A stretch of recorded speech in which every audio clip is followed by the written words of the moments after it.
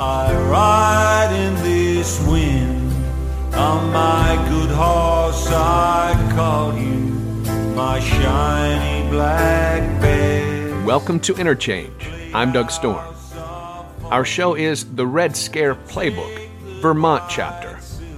We open with a Woody Guthrie song performed by Billy Bragg. This is Unwelcome Guest. We'll say goodbye to the Red Scare next door and travel east to the Green Mountains of Vermont, where it turns out that even Republicans can be red-baited. We can turn the page in the anti-labor playbook, but all we'll find is the same old story, featuring Henry Wallace, the Communist Party, red-baiting politicians, and smear tactics aimed at the heart of academic freedom, as another university professor bites the dust. But there's one new imposing element to this story, Mao's China, seen through the amazing Hinton siblings, Joan and William. Joan was a nuclear physicist who worked on the Manhattan Project, and William documented the unfolding of China's Cultural Revolution in Longbo Village, published in 1966 as Fanshen. Both were, of course, targets of HUAC, the House Un-American Activities Committee.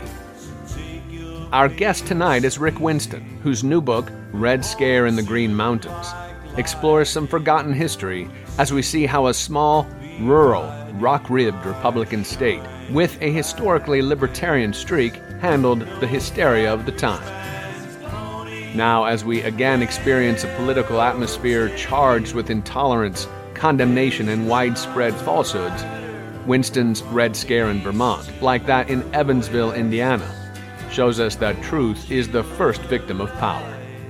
Historian of the left Paul Buell writes that the book takes us back to the dark days of the downward turn of American politics toward repression and persecution, but also of extreme bravery of many of New England's best under terrible political pressure.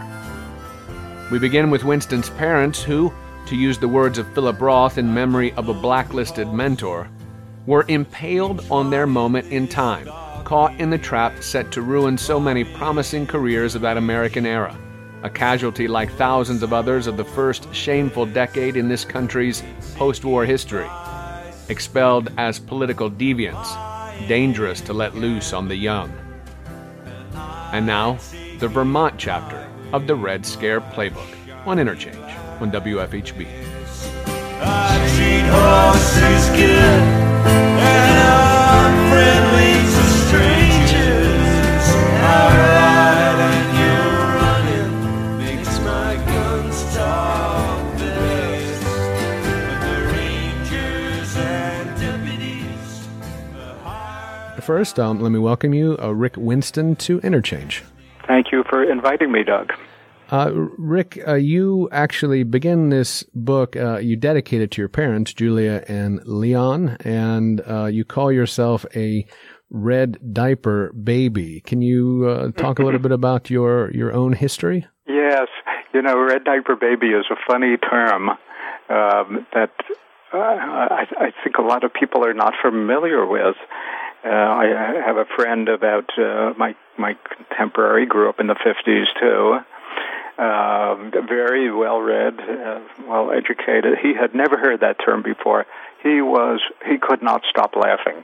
He got it immediately. Yeah. What it meant, people who drink in their left-wing attitudes with mother's milk, as it were. Mm-hmm. I dedicate the book to my parents. I realized the more I thought about this issue and why I got so interested in it, is that my life was very influenced as I discovered the decisions that my parents made in the 50s when they were under the gun. They were both New York City school teachers, threatened with the loss of their jobs. My father actually quit before he knew he was going to be fired. And just through an accident of timing, my mother got to keep her job and continued to teach until she retired. But my childhood, adolescence was very, very marked by just the atmosphere in my home, the social circle that my parents had of usually other teachers, some of whom had been blacklisted, some of whom managed to keep their jobs through one reason or another. So that's why I refer to it as Red Diaper Baby. Mm-hmm, mm-hmm. Well, you quote at the outset something from Philip Roth.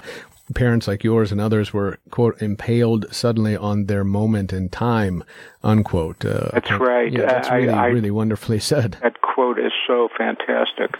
It comes from a eulogy that Philip Roth wrote for one of his major influences, an English teacher in his high school who was later fired during the McCarthy era. And like that teacher, my parents went through the 30s and 40s, and they believed fervently in this and that, and marched and joined organizations, and believed in a better world, and were thrilled when World War II ended. And all of a sudden, all the decisions that they made in the 30s and 40s, they were impaled on their moment in time. They could not maintain their livelihoods because of political decisions that they had made 15, 25 years earlier. Mm-hmm, mm-hmm. Let's go into that era then, and as your book does, and really it treats of the McCarthy era and the Red Scare. This is, I guess, the second Red Scare after the 1917 Russian Revolution being I suppose, the first Red Scare. Right. But you're quick to point out that McCarthy was just the most extreme version, and you note that McCarthy followed in the footsteps of President Truman and his Executive Order 9835. Can you tell a little bit about that? Yes. President Truman was feeling a lot of heat from right-wing Republicans. The Republicans won both houses of Congress in 1946. It was one of those wave elections. And to placate the right-wingers who were claiming that he was soft on communism, instituted this, as it was actually called, the loyalty program that resulted in a purge of many people from all kinds of government agencies. So McCarthy did not come out of nowhere, and I think if there's one real message of the book, it's that McCarthy's moment in the spotlight was relatively short. It was basically from February 1950 to the summer of 1954. But my book starts in 1946. And you could say that there was a Red Scare for as long as there have been Reds. Right. It's a useful thing, the Red Scare. Yeah. I have come to much prefer the terminology Red Scare. People know what you're talking about when you say the McCarthy era, but we're going through today. We see what the effect of a toxic person can have on the political landscape. Mm-hmm. But if the history of these 4 years is ever written, people won't start it in 2016 for sure. This is Doug Storm on Interchange. You're listening to the Red Scare Playbook, Vermont chapter, and our guest is Rick Winston, author of Red Scare in the Green Mountains, detailing the years 1946 through 1960 in the so-called McCarthy era.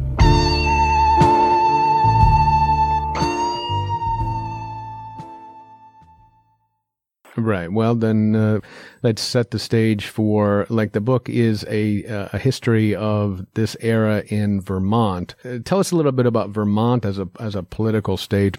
It's kind of staunch republicanism as a state. Yes. Well, the strain of republicanism originally in Vermont goes back to Abraham Lincoln. That Vermont was a very anti-slavery state. As we got into the 20th century, the people that Vermont often sent to the Senate were very forward-looking people like George Aiken. We would die for some Republicans these days like George Aiken. Mm-hmm. Well, it seems like what you're saying there is that the Republicans of Vermont didn't become Democrats the way other Republicans did. That's true. There was a split in the Republican Party in Vermont between the very business-oriented Republicans and the more, let's say, populist, good government Republicans like Aiken and the governor at the time, Governor Gibson. But the Democrats were just a little splinter. They didn't have hardly any political power to make a generalization. Sure. Well, I was just trying to understand it as not dissimilar to what I would call our political climate generally, to imagine there is one party, it's a Republican Party, and that the little bit of dissent here and there, or a little bit of labor organizing here and there, we might call Democrat, or we might call that obviously the African-American vote in this country as well. But the Vermont politics really does seem to me to be the nation's politics, and truly calling the nation's politics a party of the Republican, a politics of republicanism or Republican Party politics with a little bit of democracy or democratic politics tossed in. Oh, that's a good way to put it. Well, even though every single newspaper save one in Vermont really identified as Republican supporting, they were overwhelmingly anti-McCarthy. And I found that really one of the most interesting strands that I wound up uncovering. Well, let's start at the beginning then, as you start with Charles Plumlee, or Uncle Charlie. So go ahead, start and tell us a little bit about that guy. Well, the first chapter, that in 1946, Plumlee, who, as I mentioned, was a very anti-union, anti-communist, was challenged from the left by a relative newcomer, a University of Vermont professor named Andrew Newquist. He put up a great fight, and he was supported. His run was supported by quite a few of the more liberal Republican papers. Turns out that it was an open secret that Charlie wouldn't pass a sobriety test on many nights in Washington. So there really was a feeling that it was time for a change. Now, Newquist was also, as you say, a Republican, a political science professor, and perhaps kind of dinged on one side by being an intellectual.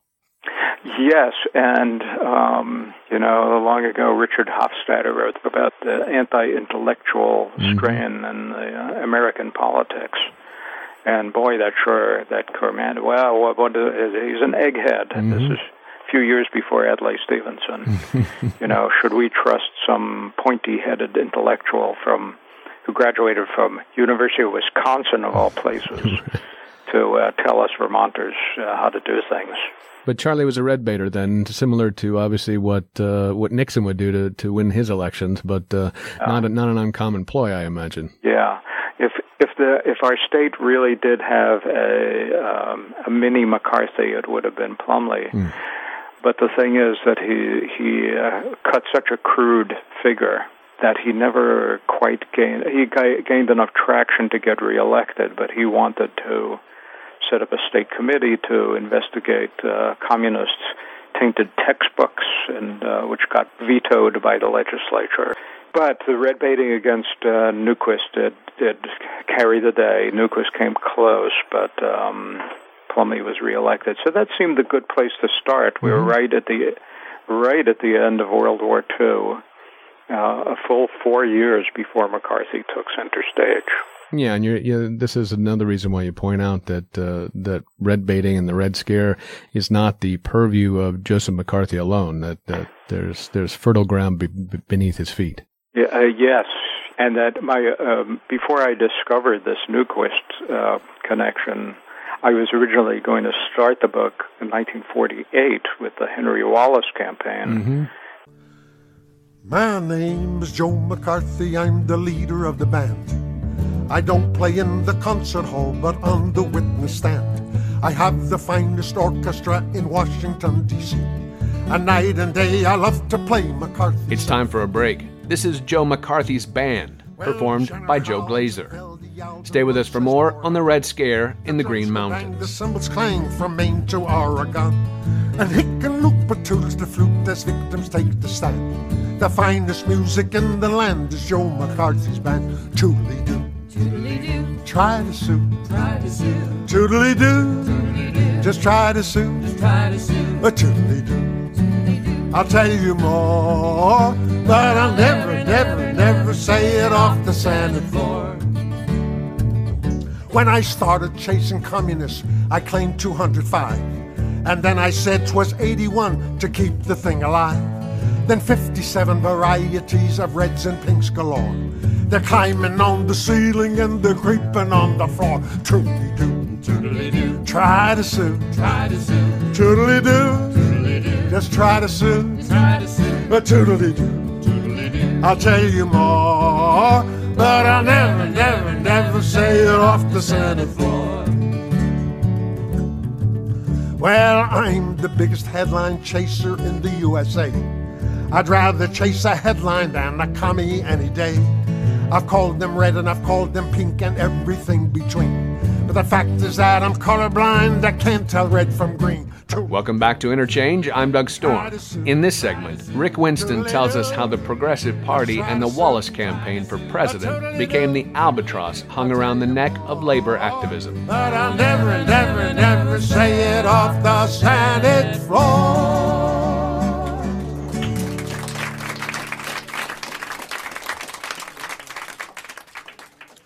Wallace and his supporters in Vermont were viciously attacked for being pro-communist. Yeah, that's where you go next. I guess you should give us a history lesson too. Who is Henry Wallace? And Henry Wallace is a kind of a forgotten figure in American politics today. He was vice president to Roosevelt, right? He was Roosevelt's vice president from 1940 to 1944. Replaced on the ticket by Truman in 1944. The unfolding of the Cold War might have happened very differently had Wallace remained as vice president. There's an alternative history for you. But Henry Wallace, at the end of World War II, was, and seeing who Truman's advisors were, was very afraid of what ultimately became the Cold War. He was holding out options for negotiations, a friendly relationship with the Soviet Union. And the more he got shut out of the process, the more marginalized he became. And he finally ran for president on the Progressive Party ticket in 1948. Now, you do point out that Wallace, who had been, quote-unquote, a most admired American in 1946, became something of a pariah just 2 years later. How did that happen? Well, I think it has everything to do with the beginnings of the Cold War. In 1946, Winston Churchill and his Fulton, Missouri speech using the phrase Iron Curtain, and the American newspapers playing up the fact of the Soviet Union taking over the governments of Eastern Europe, and the timing of Wallace's presidential run coincided with the Soviet takeover of Czechoslovakia, which is just a very ugly chapter. So it was, as the anti-Wallace editorialists would say, how can we trust this guy after seeing what the Soviets did in Czechoslovakia, this guy who wants to be friends with the Russians? So Wallace attracted a lot of people on the left, and I think it was kind of an open secret that the American Communist Party provided him a lot of organizational support. Well, he didn't ask too many questions. Right. Well, we in history we get lost frequently about the way things are played as politics and the way there are realities on the ground. Right. That a lot of these issues are tied to labor politics, labor issues. The fact that there are strong unions formed in the World War II era, and that this has to be dealt with by business in particular, that there has to be sort of a way to undermine organized community efforts to sort of take hold of one's own destiny in some sense, right? Labor destiny, labor history is tied to these Red Scare issues. That's right.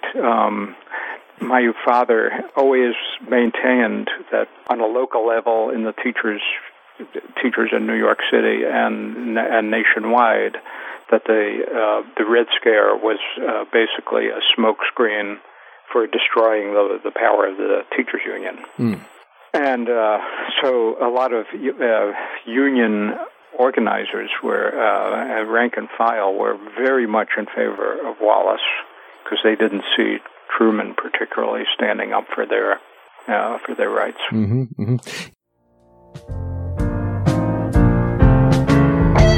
This is Doug Storm on Interchange. You're listening to the Red Scare Playbook, Vermont chapter, and our guest is Rick Winston, author of Red Scare in the Green Mountains, detailing the years 1946 through 1960 in the so-called McCarthy era.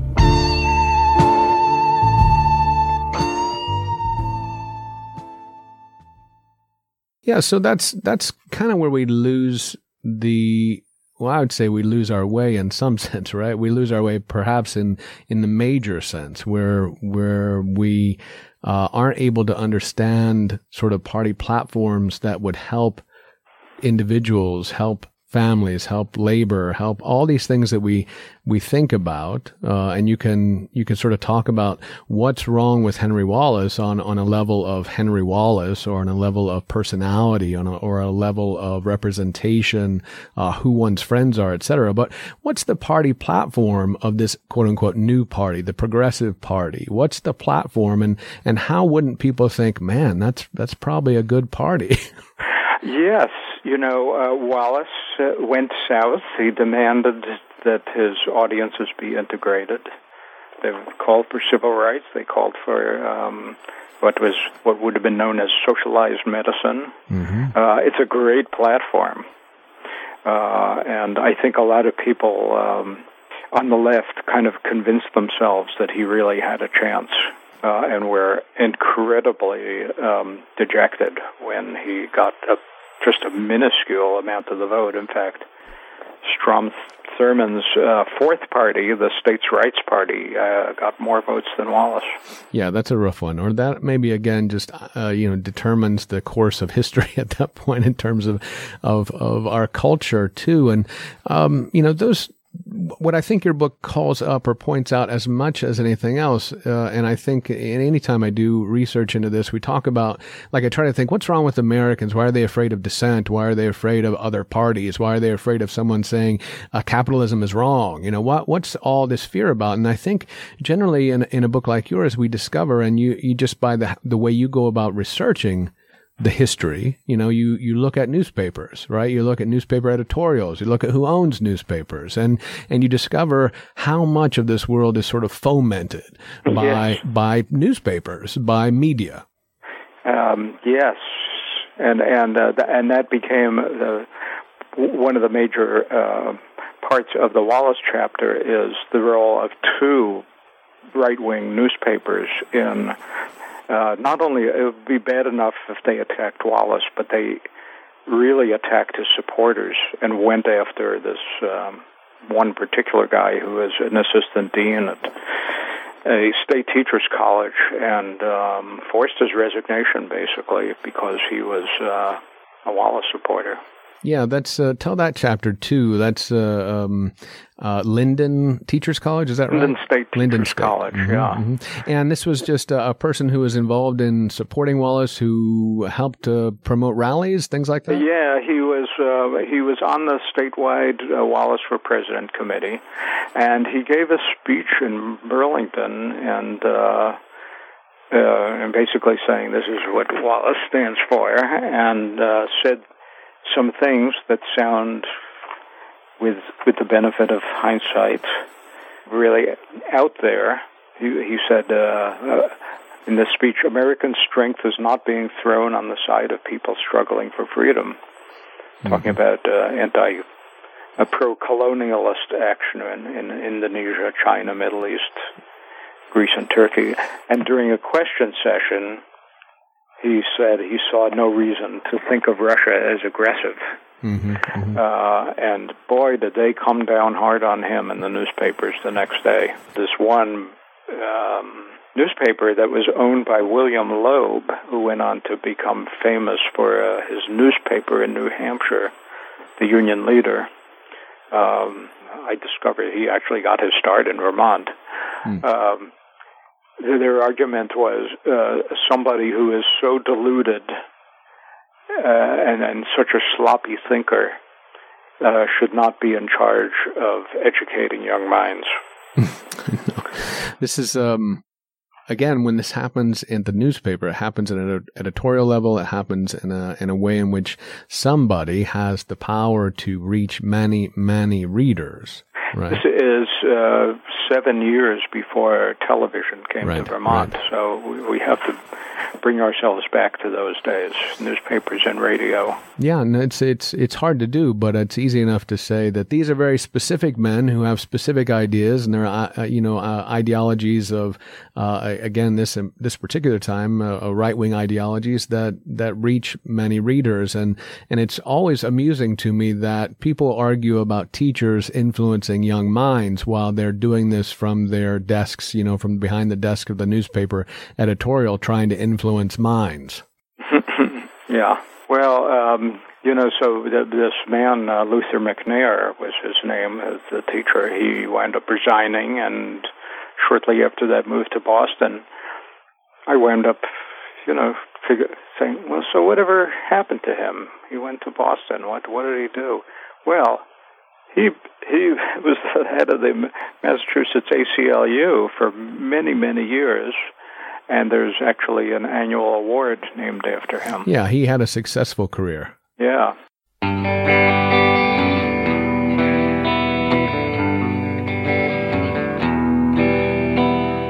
It's morning in America, and you can be your... It's time for another break. This is Days Like These, DC Remix, by Billy Bragg. When we return, anthropologists are red too, don't you know? Stay with us for more on the Red Scare Playbook. Dollars in your name. It's no bloody consolation that Reagan cannot run again. They'll trade with the Ayatollah if they can't convince Congress. Support for Interchange comes from Limestone Post, an independent magazine covering Bloomington and the surrounding areas. Every week, Limestone Post publishes long-form stories on the arts, environment, social issues, and more. Limestone Post, writers with a voice, photographers with a vision. Online at limestonepost.com. Support for Interchange also comes from the Uptown Cafe, established in 1976. Serving breakfast, lunch, and dinner, as well as wine, beer, spirits, and cocktails, and featuring Michael's crab cake and Cajun Creole recipes. Located at 102 East Kirkwood Avenue, more information is available online at the-uptowncafe.com. Support for Interchange comes from the Uptown Cafe, established in 1976. Serving breakfast, lunch, and dinner, as well as wine, beer, spirits, and cocktails, and featuring Michael's crab cake and Cajun Creole recipes. Located at 102 East Kirkwood Avenue. More information is available at the-uptowncafe.com. The majority by their silence paid for days like these. Welcome back. I'm Doug Storm on Interchange. In this segment with Vermont Red Scare anatomist Rick Winston, red baiting anthropology. It turns out that the study of other cultures is apparently a hanging offense in Red Scare America. Peace, bread, work, and freedom are the best we can achieve. And wearing badges is not enough on days like these. Well, I do like I like chapter, I guess it was chapter 3 that talks about the group, kind of the farm and the sort of. I like that one quite a bit. Well, this chapter, which was about a incident that happened in a tiny town called Bethel in July of 1950, it's really fascinating because it ties together so many threads of this era, and its timing has to do with the rise of McCarthy himself. Yeah, I like this one a lot. So it's called A Sinister Poison, The Red Scare Comes to Bethel. Yeah. Well, shall I just, as concisely as I can, tell you what it's about? You can, of course, and you can be less concise. This one, like I said, it has so many interesting characters in it. There was a former Arctic explorer, long since retired, named Vilhjálmur Stephenson, of Icelandic descent, who had a summer home in Bethel. He and his wife had a summer home. They had become friends, very good friends, with Owen Lattimore, who it might be a familiar name to many people, as a Far East expert. He had been Franklin Roosevelt's emissary to Chiang Kai-shek. He was the editor of a very influential magazine called Pacific Affairs. And he and Stephenson were friends, and a farm came up for sale. And the two of them came up with this plan to turn that other farm into a institute for what Lattimore called Asiatic Studies. Lattimore in his travels had befriended many Mongolians, and he feared that the Mongolians were going to be under threat from the communist government, which was the communists hadn't quite taken over China yet, but it was imminent in 1948-49. So the FBI got the suspicion that Lattimore was actually grooming some of these Mongolians to be communist figureheads. And the truth was so far from that he was, trying to get Mongolian artifacts out of China. And in this town of Bethel, there was a right-wing lady.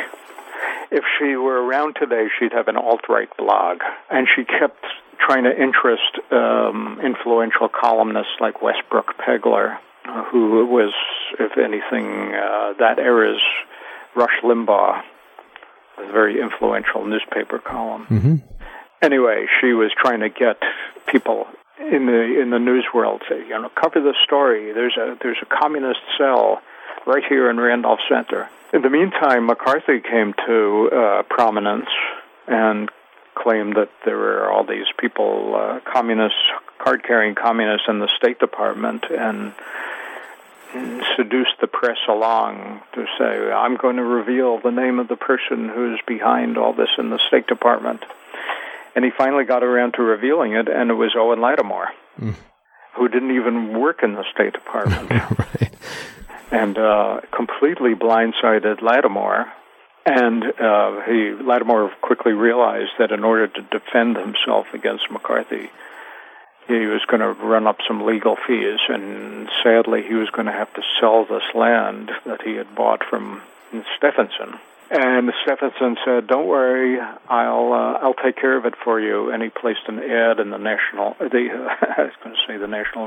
the Saturday Review of Literature. And the only person who answered the ad was a longtime admirer of Stephenson's, who had done some anthropology work, but who, unbeknownst to anybody, was actually a card-carrying communist who, as a union organizer in Alabama, had run for governor of Alabama in 1942 on the communist ticket. And so Ordway Mabson Southard? That was his name, Ordway Southard. And he's the only actual communist in this particular chapter. Yes. Right. So he was the catalyst for, Stephenson signs the land deal.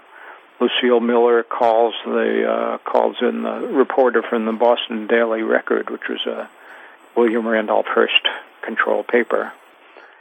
And pretty soon the details of this land sale come out, and the next thing you know, there are national headlines. McCarthy charges that that the land is being sold for money to go into the communist coffers. Right. And this is how the communists work their dirty dealings, by raising money this way. Yeah, he just spews out junk in the paper, and all of a sudden it's fact, right? Or that's right. People can't think. Yeah, people can't think beyond it. And there was one headline. He said, "This is in Alger Hiss country." Hiss had a summer home about 2.5 hours away from Bethel, but it didn't stop McCarthy from saying, "This is all part of a conspiracy." Right. So the rest of that chapter really has to do with the very brave newspaper editors. One who had a weekly right in Randolph. He realized covering this via a weekly was not going to be enough, and he talked to his friend Robert Mitchell, who is the editor and publisher of a much bigger paper, a daily in Rutland, which is one of Vermont's biggest cities. And together they kind of beat the story back. They said, here are the facts. Do you see then, again, that's a story of what I assume are, I don't know if I should assume I don't know what newspaper editors are generally. If you call these Robert Mitchell, and I think it was John Drysdale, the other one? John Drysdale, yeah. Yeah, so if they are trying to do the good work of actual journalism, right? Yeah. They're not doing ideological work. They're not trying to, say anyone should or shouldn't be believed necessarily. They're saying, here are the facts of the situation. Yes. They realized that this was becoming a kind of a hysterical issue, and the John Drysdale at Robert Mitchell at the Herald, together with another editor in Brattleboro on the other side of the state, John Hooper, together those two newspapers hired an investigative journalist with a lot of credentials to come up and just dig it out. To get the facts. So the result was, at the end of a week and a half, the controversy had completely died down. Now, the thing that also stands out in this chapter, it seems to me, are the sort of operating procedures of the FBI. Right? I mean, this is something that, again, we're struggling with trying to understand in our present day. Who are the quote-unquote good or bad guys even amongst us, right? And it's not a black and white issue ever, of course. But here in this chapter, the FBI seems synonymous with McCarthyism, right? That's right. And there's a wonderful quote by a historian that I very much admire who has written about this era. Her name is Ellen Schrecker. And she said, if we knew then what we know post-Freedom of Information Act, we wouldn't call it the McCarthy era. We would call it the Hoover era. And so the FBI was keeping tabs on Stephenson and Lattimore from the late 30s. Yeah, you say they're intercepting mail, listening to phone calls. Yeah. And they were under suspicion because they had supported groups like the American Civil Liberties Union. Yeah. That's another point you make too, and I think this again is something that had happened fairly recently in our present day. The suspicion of people like Lattimore who are anthropologists, and the sort of discovery that anthropologists tend to be people who seem to care about other social justice issues, understanding that people around them operate in certain and different ways, and other cultures can be understood without being vilified or demonized. And it was a real eye opener to me. This book I came across called "Threatening Anthropology" by David Price, and he talks about the incredible high percentage of anthropologists who were targeted by the FBI simply because, by nature of their work, they were anti-racist. Right. And the only organizations that were doing anti-racist work were communist tainted, as it were. Yeah, so that was pretty again one of the things that within this really fascinating chapter that has it has some glamour in it too, right? With Stephenson and his young wife. I was originally tempted just to take that chapter and follow all the strands out and make that its own standalone book. Well, it has that feel to it, and I tell you, I almost did the horrible thing of saying, "Man, that'd be a good movie." You write a script. Let's get a script together, Rick. Yeah. And that the part of that local red hunter named Lucille Miller would be a very juicy one for somebody. It sure would.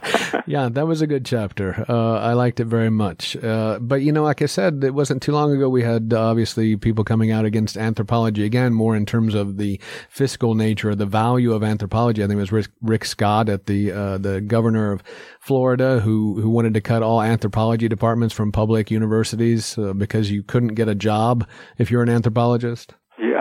Yeah, I think, again, a code for let's get those people who care about other people out of here. Yeah. It's you turn over the rock and well, that's true. It all crawls out again. That is true.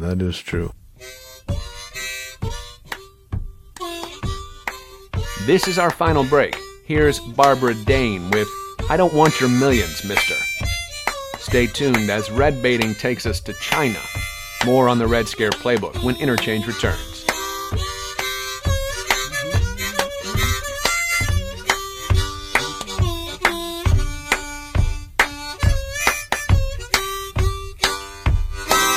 Well, I don't want your millions, mister. I don't want your diamond ring. All I want, just the right to live, mister. Demanding back my job again. Well, I don't want your Rolls Royce, mister. I can use your pleasure yacht. All I want. Support for Interchange comes from the Uptown Cafe, established in 1976, serving breakfast, lunch, and dinner, as well as wine, beer, spirits, and cocktails, and featuring Michael's crab cake and Cajun Creole recipes. Located at 102 East Kirkwood Avenue. More information is available at the-uptowncafe.com. Green or blue or red, but here's one thing that I can tell you, mister. My hungry children are gonna be fed. Now we work to build this country, mister, while you enjoyed a life of ease. Well, you stolen on that we built, mister, and now my babies will starting free. Well, I know you have, oh yes, a land deed, mister. The money all is in your name, but where's the work that you did, mister? I want my country, yeah, back again. Well, I don't want, oh, your millions, mister. Welcome back to Interchange. For our final segment with author Rick Winston, we venture beyond Vermont to locate our fear, now in China, as the world is painted red with ever-desperate strokes. But it's still possible to take a stand. Witness the Putney School and the amazing Hinton family. My job again. Now that's the way the old song said it, but I got more to say. I say, I do want your millions, mister, but I think they ought to be divided up among all of us. Let's actually talk a little bit about the Novikov situation, because to me it also brings the university to the fore, right? It brings the idea of a community dedicated to academic freedom, communities dedicated to trying to understand the world around them, to investigate humanity and the world. But here in this episode, and perhaps still always, maybe, I don't know, maybe I give universities too much credit or have in the past, the university sort of fails to take a stand. And you think this is a point where a university could take a stand. You can't have all your teachers quit and continue to have a university. Yes, I heard a really wonderful interview last year.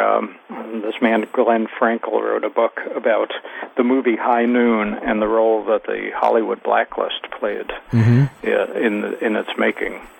And he was interviewed and he was asked, could the McCarthy era happen again? And he said it really depends on the strength of the institutions. Mm-hmm. And he pointed out, going back to the McCarthy era, that the House Un-American Activities Committee did not blacklist those actors and writers. The studios did. Right. The House Un-American Activities Committee did not fire those teachers. The universities did. Mm-hmm. Mm-hmm. And this came through loud and clear in this chapter on Novikov. It did. The faculty actually voted to keep him on. Right. And unfortunately, at that time, there was a right-wing Republican governor, Lee Emerson, who strong-armed the trustees. Yeah, threatened the university. And threatened the university with loss of funds. And the ironies abound. This was a man who was not teaching political science. He was teaching biochemistry. Right. And he had, he had testified before the Senate, before Senator Jenner of Indiana. Mm-hmm. He was one of the people who said, I will tell you about myself, but I will not name anybody. Right. There were, it's hard to believe, but there were professional perjurers at that time. Sure. If you were to say, this person was not a communist, then a next witness would come in and say, he's lying because I saw that person at this meeting, and next thing you know, you're indicted for perjury. Right. Well, we had the most famous one in Whittaker Chambers. Yeah. That's a whole other show. Yeah, I did one already, so. Yeah. I'll have to look that up. Yeah. But he goes on, too, and becomes somewhat famous, well-respected, etc. Yeah. Novikov is canned, but then goes on to great He wanted to be in teaching at UVM and leading a very quiet life of a researcher. And he became this cause celeb. He had very staunch supporters on the faculty. He had very staunch supporters in the religious community in Burlington. Mm-hmm.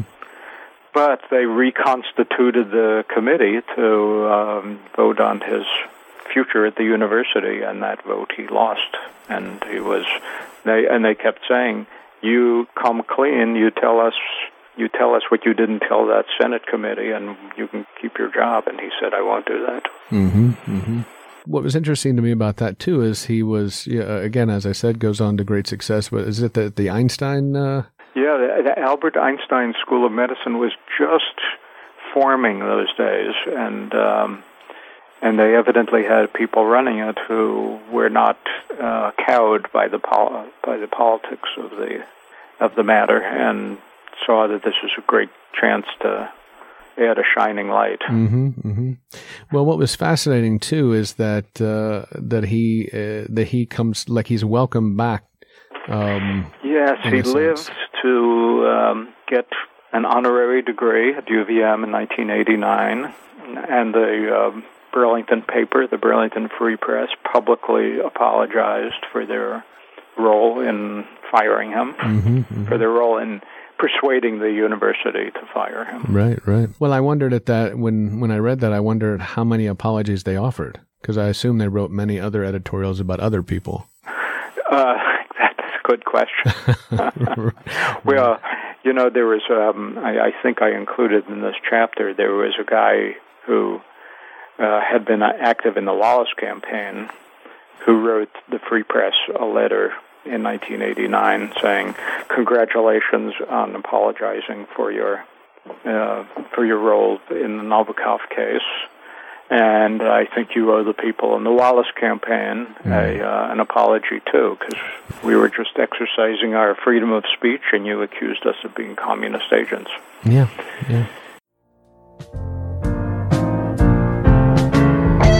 This is Doug Storm on Interchange. You're listening to the Red Scare Playbook, Vermont chapter. And our guest is Rick Winston, author of Red Scare in the Green Mountains, detailing the years 1946 through 1960 in the so-called McCarthy era.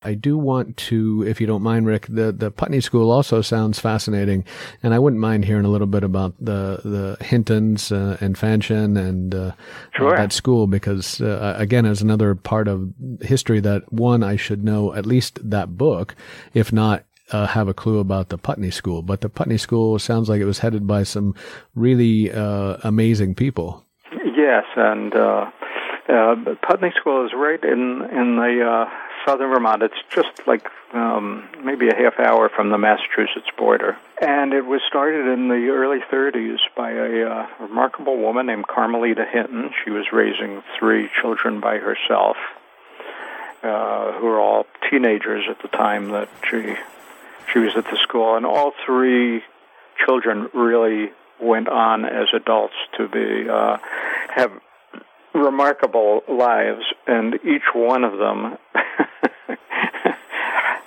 got their own FBI file, as did Mom Carmelita.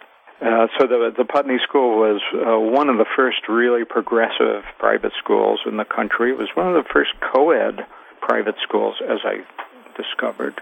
It was a working farm, so part of you did academics, but you also took part in outdoor activities. And anyway, the most famous of the 3 children was William Hinton, who during World War II, after having gotten a degree in agricultural studies at Cornell, went to work for the United Nations Rehabilitation Agency, helping the aftermath of World War II, getting the army getting the countryside back on its feet. He did a lot of agricultural work in the countryside. Every time he thought he would go back to the States, there was something that kept him there. And then he saw that he was going to have a front row seat at the Chinese Revolution. So he actually stayed in China till 1953. He took voluminous notes on what he saw in this one village called Longbow Village. In the meantime, his younger sister, Joan, had married William's college roommate named Sid Engst. She became Joan Hinton Engst. And he persuaded her to come to China, too. And Joan and Sid Engst both were also witnesses to the revolution in 1949. Eventually, the FBI put the pieces together, and they realized this was the same Joan Hinton who, as a graduate physics student, had worked on the Manhattan Project. And she had become totally disillusioned when the atomic bomb was dropped. And she realized this was going to be an instrument of war and deterrence and a political weapon. And she was just appalled at the destruction that she had helped take part in.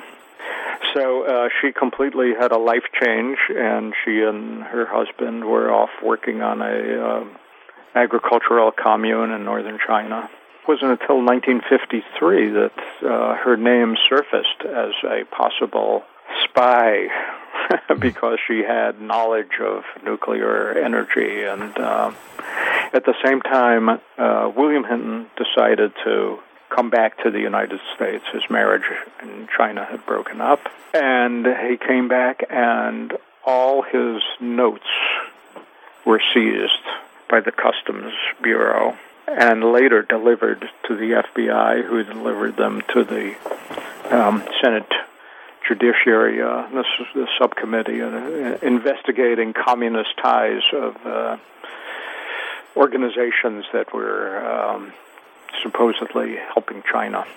A very tumultuous year, 1953. It was just after the execution of Julius and Ethel Rosenberg, so atomic espionage was very much on people's minds. In the summer of 1954, William Hinton was called to testify before Senator Eastland from Mississippi, and he refused, I think, on 20 to 75 occasions he refused to answer questions about his political affiliations and that of his sister. He wanted to protect his sister, who he felt had done nothing wrong, and he was mighty pissed. He thought that this was part of the reaction to who lost China. It must have been somebody's fault, because it couldn't have possibly been our fault. It couldn't have been Chiang Kai-shek's fault.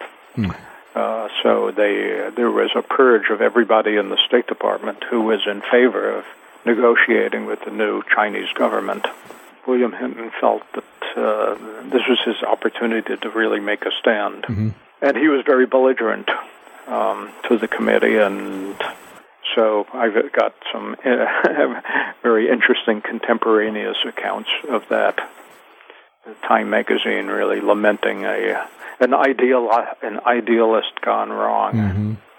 Anyway, Hinton had a 6-year lawsuit to reclaim his notes, and as he put it, that good old American belief in private property. That's what convinced the judges that those notes belonged to me. That's our show. We'll close with Hell is Chrome from Wilco. When the devil came, he was not red. Thanks to Rick Winston for taking us on a tour of his adopted home state of Vermont during the McCarthy era. His book, brought out by Rootstock Publishing, is Red Scare in the Green Mountains. The McCarthy Era in Vermont, 1946 to 1960. Next time on Interchange, anti-communism means anti-labor. While citizens are encouraged to fear and blame so-called outside agitators, the real menace lies within. A business community committed to the rancor of class and racial divisions with the intent of keeping labor powerless and in the chains of wage slavery. Rosemary Fuhrer, author of Radical Unionism in the Midwest, joins us. Anti-communism means anti-labor on the next Interchange, Tuesdays at 6 p.m. on WFHB. I'm Doug Storm. Thanks for listening. I produce Interchange. Rob Schoon edited tonight's program. Wes Martin is executive producer. Stay tuned for the Jazz Menagerie, coming up next on your community radio station, WFHB.